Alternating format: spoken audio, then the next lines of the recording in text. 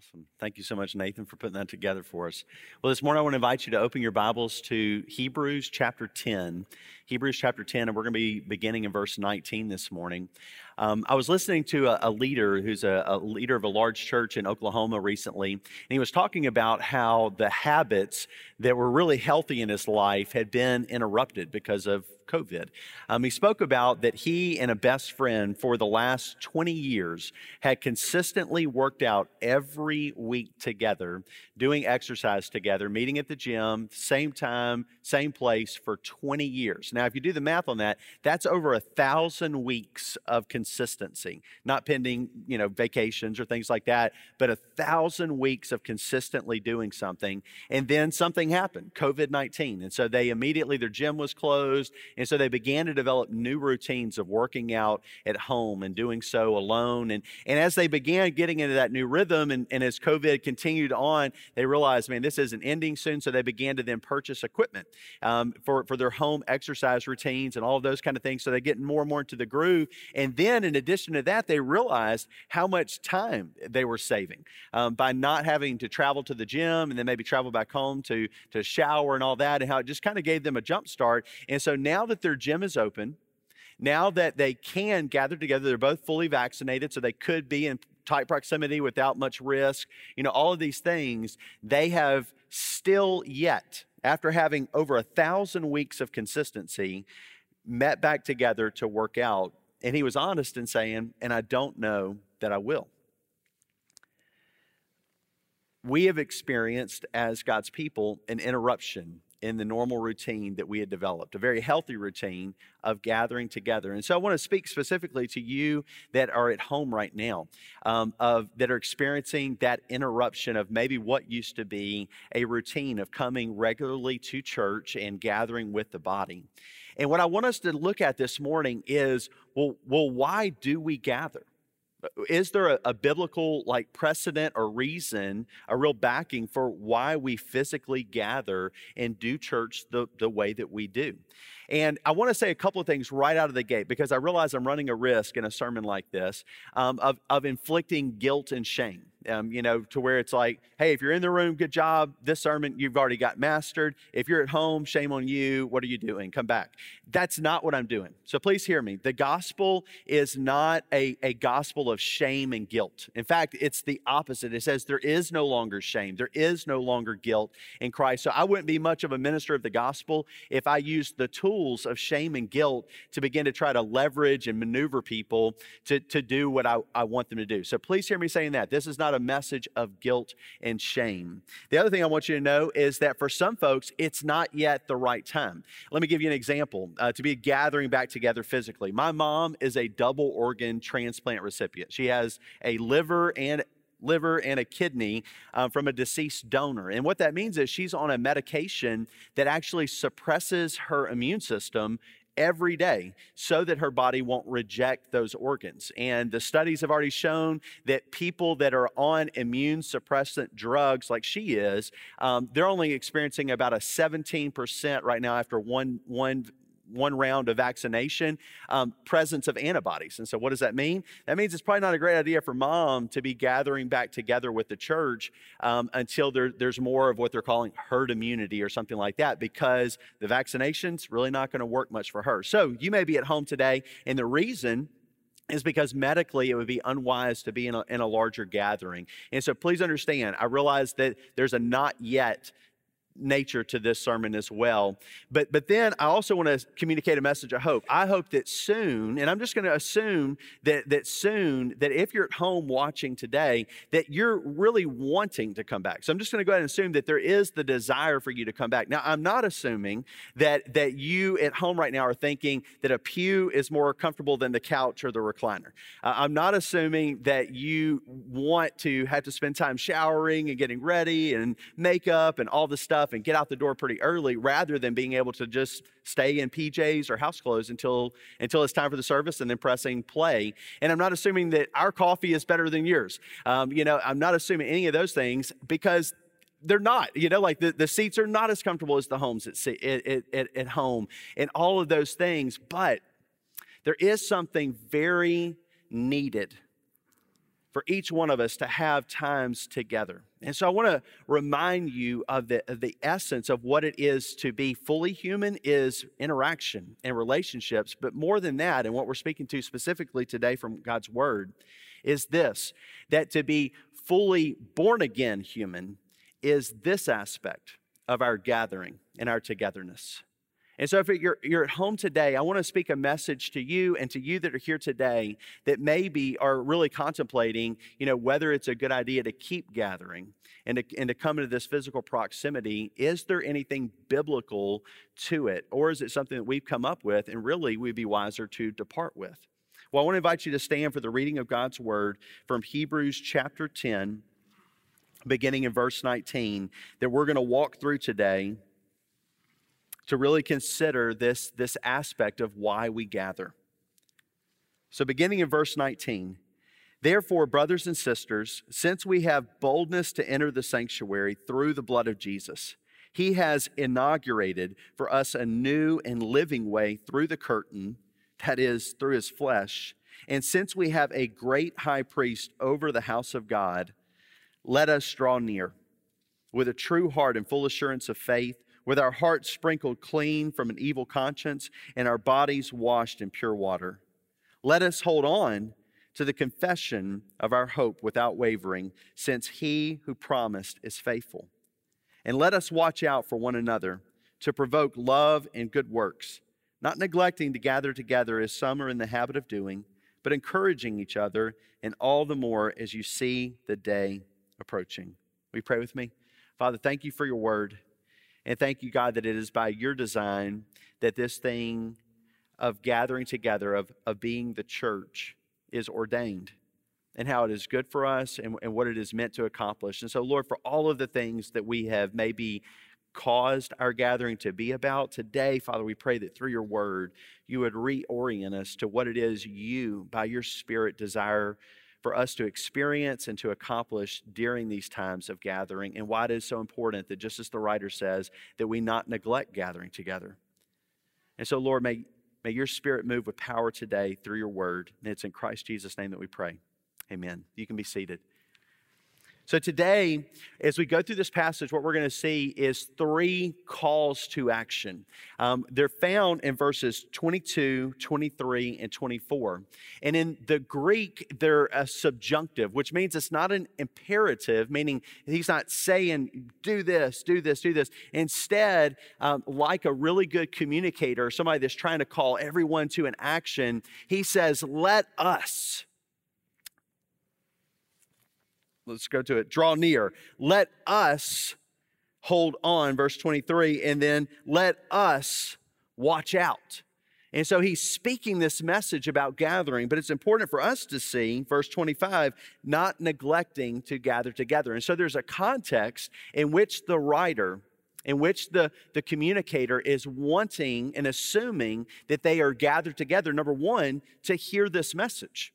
Because when he sent it, it would have been something read to the church. It wasn't something that he published and then sent to everybody individually. It would have been a gathering to which they would have been in to hear this originally. And so that's important. He's assuming the essence of the gathering, but he is reminding them, based on the accomplished work of Jesus, why it is they gather. They gather to draw near. They gather to hold on. They gather to watch out.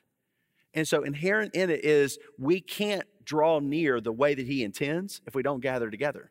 We can't hold on the way that he intends if we don't gather together. And we can't watch out to provoke one another to love and good deeds if we don't gather together. And so that's why it's so essential for us to continue to gather together. Why you, if you're at home, you're at a place of considering whether to gather together, why it's important for you and for your good and for your health and your growth in the Lord to gather together. And so let's walk through these three to see what it is, what the essence of each of these calls, these calls to action, let us statements are. Well, first of all, we see this. We gather to draw near. We gather together to draw near.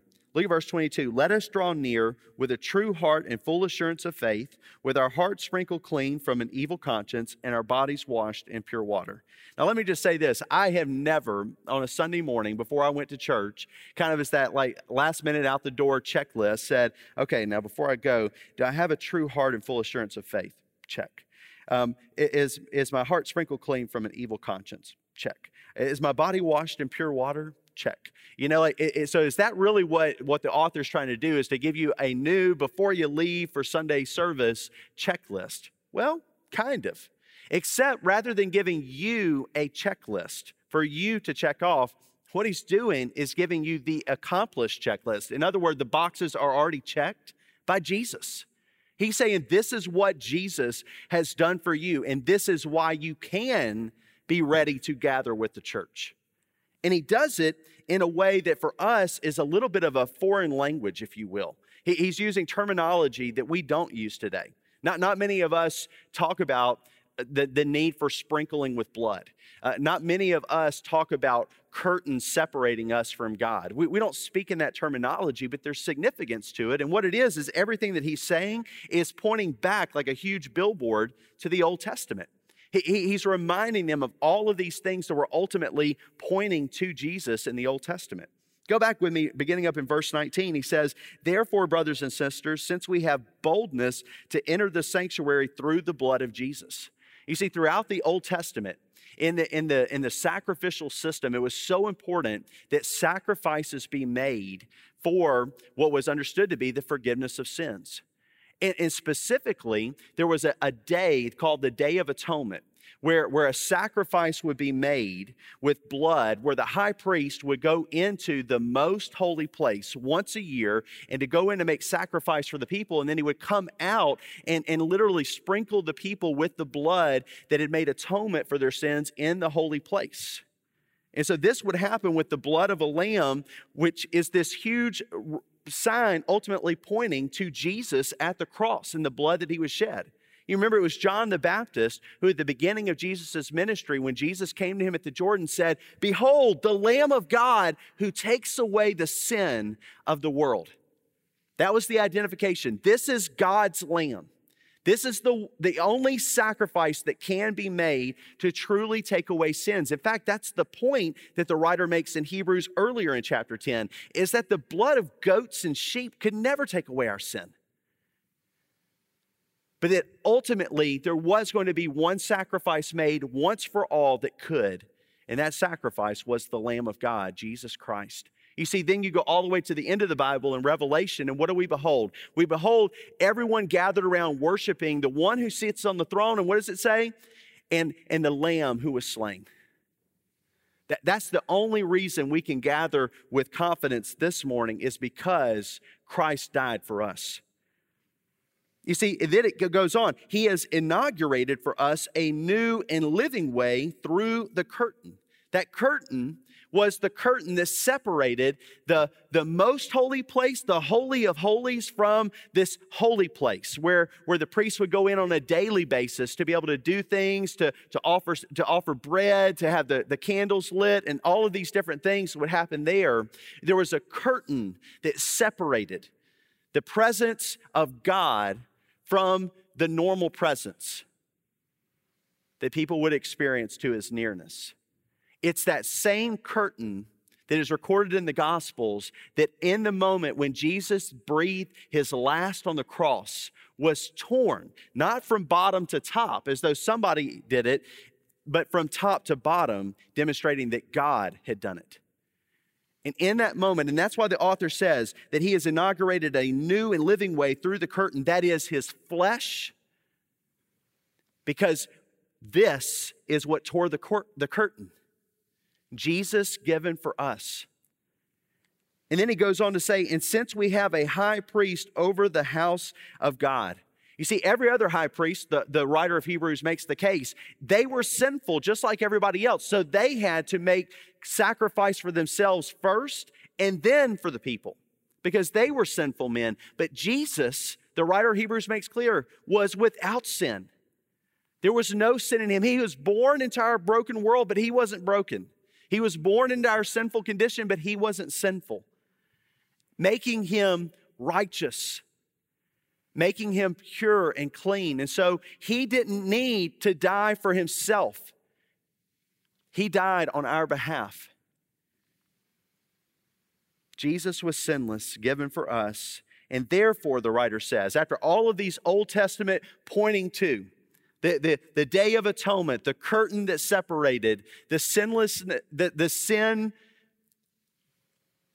offerings that were made, the high priest over the house of God, all of these things, he says, let us draw near with a true heart and full assurance, with our hearts sprinkled clean from an evil conscience and our bodies washed in pure water.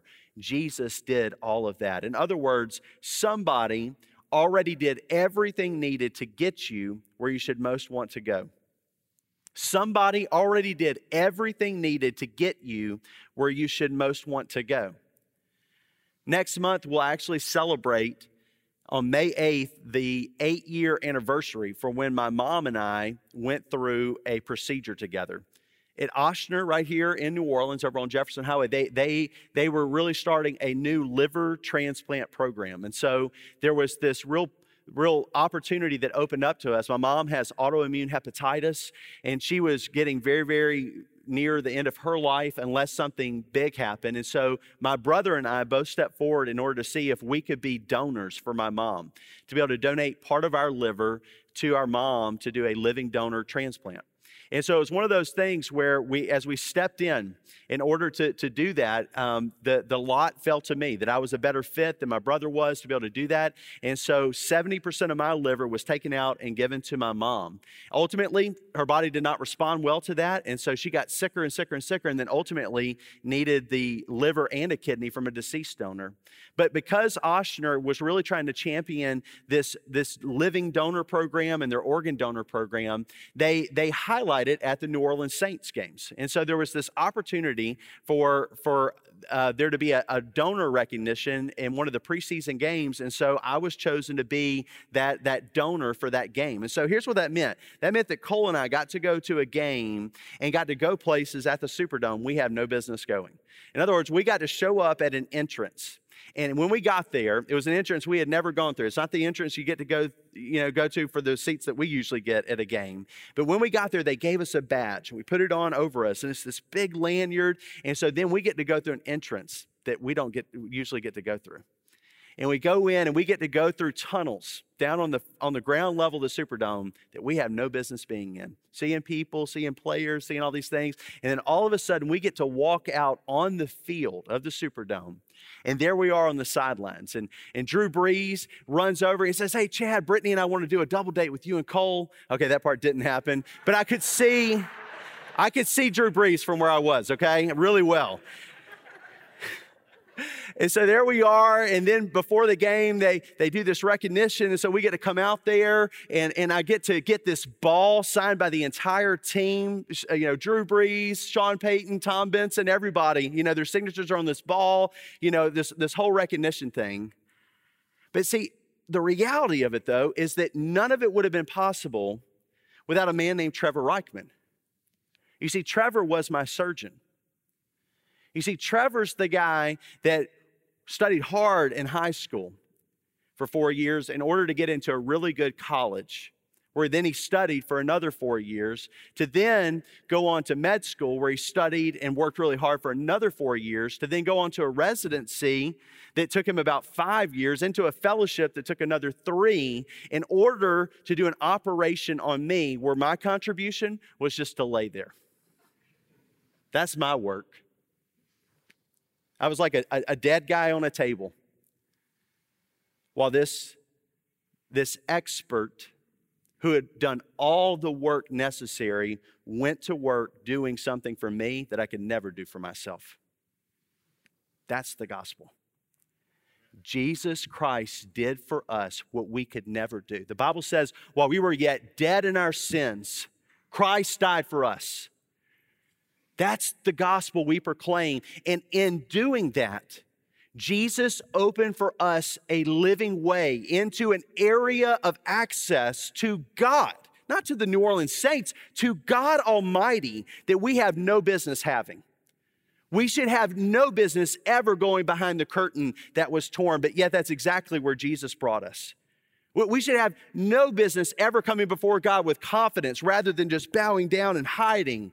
But Jesus has given us this confidence. He has brought us where we should have always most wanted to go, but like Adam and Eve, we hid. But now Jesus has given us clothing. Jesus has washed us clean. Jesus has given us access to go where we should have always been wanting to go in the first place. So let us, church, draw near, because this is what Jesus has done for us. Second, we see in verse 23, let us hold on to the confession of our hope without wavering, since he who promised is faithful. Let us hold on. I want you to turn with me back to chapter 3 of Hebrews, because I think there's a key verse to help give understanding where we find the same exact word. Beginning in verse 12 of chapter 3, here's what we read from the author. Watch out, brothers and sisters, so that there won't be in any of you an evil, unbelieving heart that turns away from the living God. But encourage each other daily while it's still called today, so that none of you is hardened by sin's deception. For we have become participants in Christ if we hold firmly, same word, if we hold firmly until the end, the reality that we had at the start. You see, the reality that we had at the start was that gospel message that we just proclaimed. But this serves as a warning to us, especially in our day where many say that if you're actually making progress in your faith, you're actually not holding as tight to the gospel. In other words, it's almost treated as though that elementary teaching of Jesus crucified, dead and buried and resurrected were almost as if it were a children's lesson, just meant to illustrate something more adult, rather than it itself being the truth that we need to hold on. You see, I think it's interesting that as many teenagers, college students, and adults continue on with the Lord, it's as if their grasp of the gospel gets weaker and weaker through the years rather than stronger and stronger. And yet, from the context of what we read in chapter 3, and then the call in verse 23 to let us hold on to the confession of our hope. Well, what is the confession of our hope? That Jesus Christ is Lord. And that his lordship ought to be manifest in every sphere of our life. In our relationships, in our finances, in our thought life, in our time, that Jesus is Lord ought to be the confession that we proclaim at all times without wavering, as he said, since he who promised is faithful. Well, let me tell you what I've seen produce that tighter grip on the gospel. It's learning the gospel. And it's learning it so well that you can share it with any person at any time. The way that we did that back when I was at Edgewater Baptist Church, and then when I brought over to Trinity Baptist Church, and what we will be pursuing as a church on the first Sunday in May, is learning a way of sharing the gospel called the 3 circles. Now, the 3 circles is just a tool. It's just meant to help you get a grasp on the gospel so that then you've got it and you can share it with any person at any time. But let me tell you what I saw in the life of a 72-year-old woman named Miss Dolores. Miss Dolores had been a believer for about 45 years. She had been faithful attending church. She had been faithful to come to her Sunday school class. She was faithful in worship every week. She was a faithful church member. And so I came to her Sunday school class and I taught them the 3 circles on a Sunday morning. On Monday morning, Miss Dolores had made a commitment to bring her elderly neighbor to a doctor appointment. And so she brought him to his doctor appointment, and then when they got back home, she sat in the driveway, and there in the driveway, she shared the gospel using the 3 circles that she had learned the day before with her neighbor, and asked him what was keeping him from turning from his sin and trusting and following Jesus. And he said nothing. And so there in the car, in the driveway after a doctor appointment, he gave his life to Jesus Christ in his 80s. Miss Dolores found me the next day on Tuesday, and she said, Chad, I have to tell you something. She said, I shared the gospel with a man yesterday and led him to Christ in the car after a doctor visit. I said, Miss Dolores, that's wonderful. She's like, no, that's not what I want to tell you. She said, what I want to tell you is I've been a believer for 45 years, and I have never led someone to Christ in my 45 years as a believer. And I can't think for a moment that it's not because Miss Dolores hated people for 45 years. I don't think it was because Miss Dolores didn't actually care whether anybody came to Christ or not. I don't think it was because Miss Dolores was apathetic in her faith. I think it was because Miss Dolores didn't have a firm grasp. She wasn't holding on tight to the gospel. She had believed it, but she had not been given a way to grasp it, almost like a handle on luggage. It's not the handle. None of us hope that our handle makes it to our destination when we travel. We hope the luggage does. But the handle helps us get the luggage there and carry it there. And so the 3 circles is like a handle, just to be able to carry what is the treasure of the gospel. And so Miss Dolores was given a good handle to then be able to carry it into that moment with a neighbor, to be able to share the gospel, and for the first time as a believer of 45 years, lead someone to Christ. And then she went on to share the gospel with me. She said, I want to show you the 3 circles. And I was like, okay, Miss Dolores. And so she showed me the 3 circles, and then she showed the other people and did it a second time because she was so excited that she finally had a grasp that she was actually holding on to the gospel. And she was more alive as a 72-year-old than I've seen of many 22-year-olds. That's what happens when we hold on to the gospel firmly. When we've got a grasp on it so tightly that we can share it with any person at any time, it strengthens our confidence in the hope. She watched a neighbor in his 80s come into eternal life, enter the kingdom of God, and that revived her and gave her life.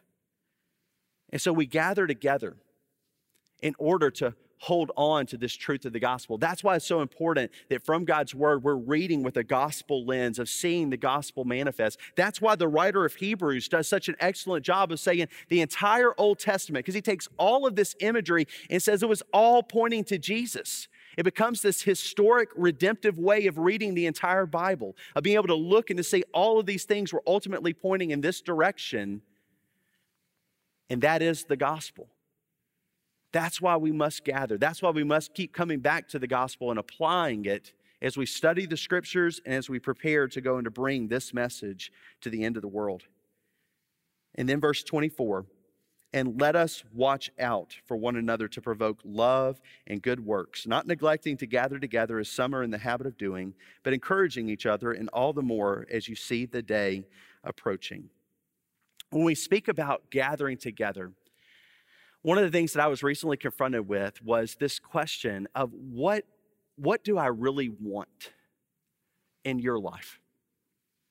As a pastor, what is it that I'm most hopeful that you will experience as a follower of Jesus Christ? It was a question that I had not pondered seriously enough, and that I'm still wrestling with. But I wonder this, when you come into your Bible study group, when you meet either before this worship service or after, when you go in, what is it that you most hope for the people in your group? If you're like me, maybe you're like, I really have never thought about what I hope for them. And if I'm honest, it's what I hope for myself that I'm most conscious of.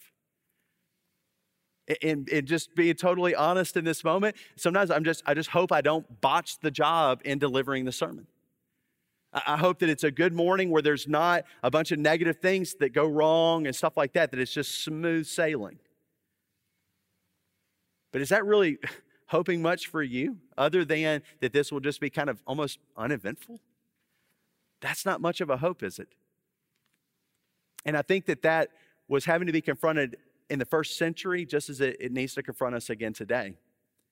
That in our lives, in our shared relationship, in our gatherings with one another, what are we hoping for one another? Well, Scripture calls us clearly that it ought to be to watch out. And this isn't a judgmental watching, it's a careful consideration. That's what it really is communicating, that we actually genuinely care enough about one another, that what we're hoping for each other is this provocation, this provoking one another to love and good works. That what I should hope and what you should hope for one another is that when we gather, it is actually stirring us up. and encouraging us and maybe giving us that one last little push we need to go ahead and take that next step in doing what is loving and what would be considered a good work. You see, that happens all the time when I spend time with each of you. When I have conversations and I hear about the things that you're doing in your life and what's going on, it compels me, it prompts me, it encourages me, it provokes me to also do the same. There was a woman named Miss Ellen that was at Trinity Baptist Church. And Miss Ellen had such a huge heart for senior adults in her church at Trinity Baptist Church. And so Miss Ellen would take it upon herself to get the list of all of the widows and the widowers in the church. There's about 80, a little over 80 people that fit that category. And so then Miss Ellen would spend hours and hours preparing 80 individual gifts to be able to bring to each one of those people, giving up her time in these kind of, retirement years, early retirement years, to serving and to caring for one another. And when I would see her doing that, God placing that burden on her and that deep love for others and it being manifest in such practical, thoughtful ways, it caused me to then say, what can I do? Who haven't I seen in a moment? Who recently told me about an upcoming surgery or a loss of a child or grandchild or whatever that I can reach out and talk to? And so Ellen, by the way that she was living her life, was provoking me toward also doing good works. But that only came as we saw each other and said, how are things going? And then we began to share with one another face to face.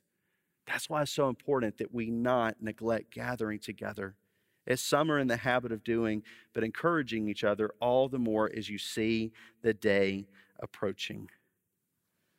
There is a day that is approaching, and it will be a day when everything will be clear. And we will look in a moment at this life and we'll realize the time that we wisely invested and the time that we squandered.